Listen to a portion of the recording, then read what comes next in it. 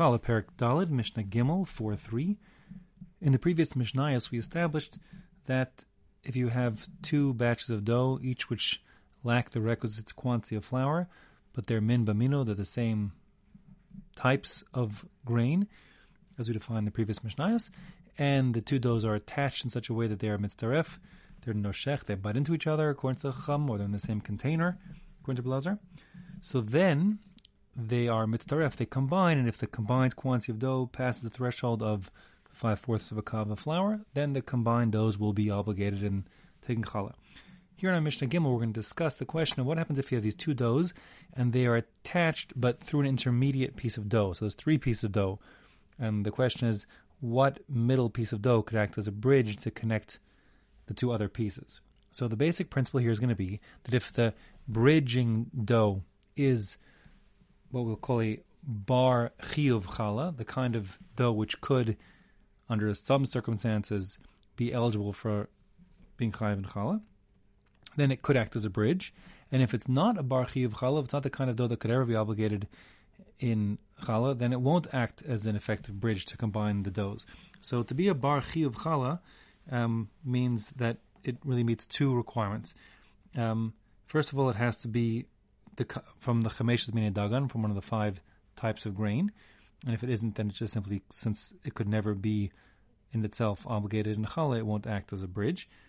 And second of all, it has to be the kind of grain that, for whatever reason, would be obligated in a challah, as opposed to, let's say, if you have, say, we had truma, for example. Truma is exempt from, all truma flour is exempt from the challah requirement. So if the bridge were made of the same min, but the bridge is from a truma batch of dough, it could never act as a bridge to combine the two other batches of dough.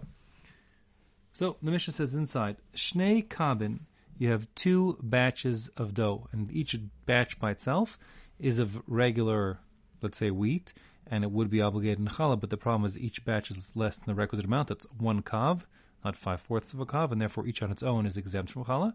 But they're going to be attached now through an intermediate piece, the bridge, and the intermediate piece is, let's say, the kav orez, or kav truma be'emtza. The bridge in the middle is another batch of dough that's either orez, rice flour dough, or truma. Let's say it's also wheat flour, but this is truma wheat. So since both rice and truma are not bar chiyuv challah, they're not the kinds of doughs that could ever be chayav in challah, as I explained a minute ago.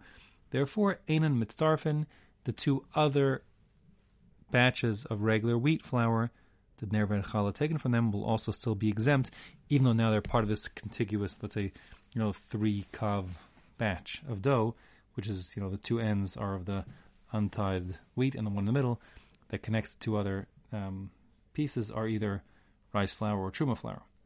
On the other hand, if you have the middle bridge, the batch in the middle, is a davar shenitla chalaso be'emtza, it's something which has already been tied, meaning it's had its truma, its challah taken from it already.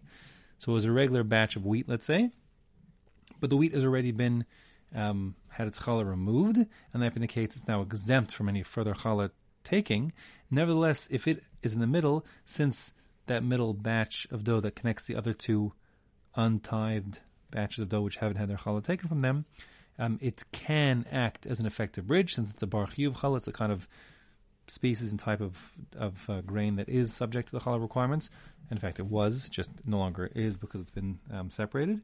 That being the case, davar shnit lechalaso be'emtza, if the thing in the middle that acts as the bridge is a kind of dough which has already had its challah removed, but it is a bar chiyuv challah, then mitzdarfin, then it does combine shekvar nischayev b'challah, even though the challah had been removed from it. Now, at once upon a time, it was obligated in challah because it's a bar chiyuv challah, so it can act as a bridge to connect the other two.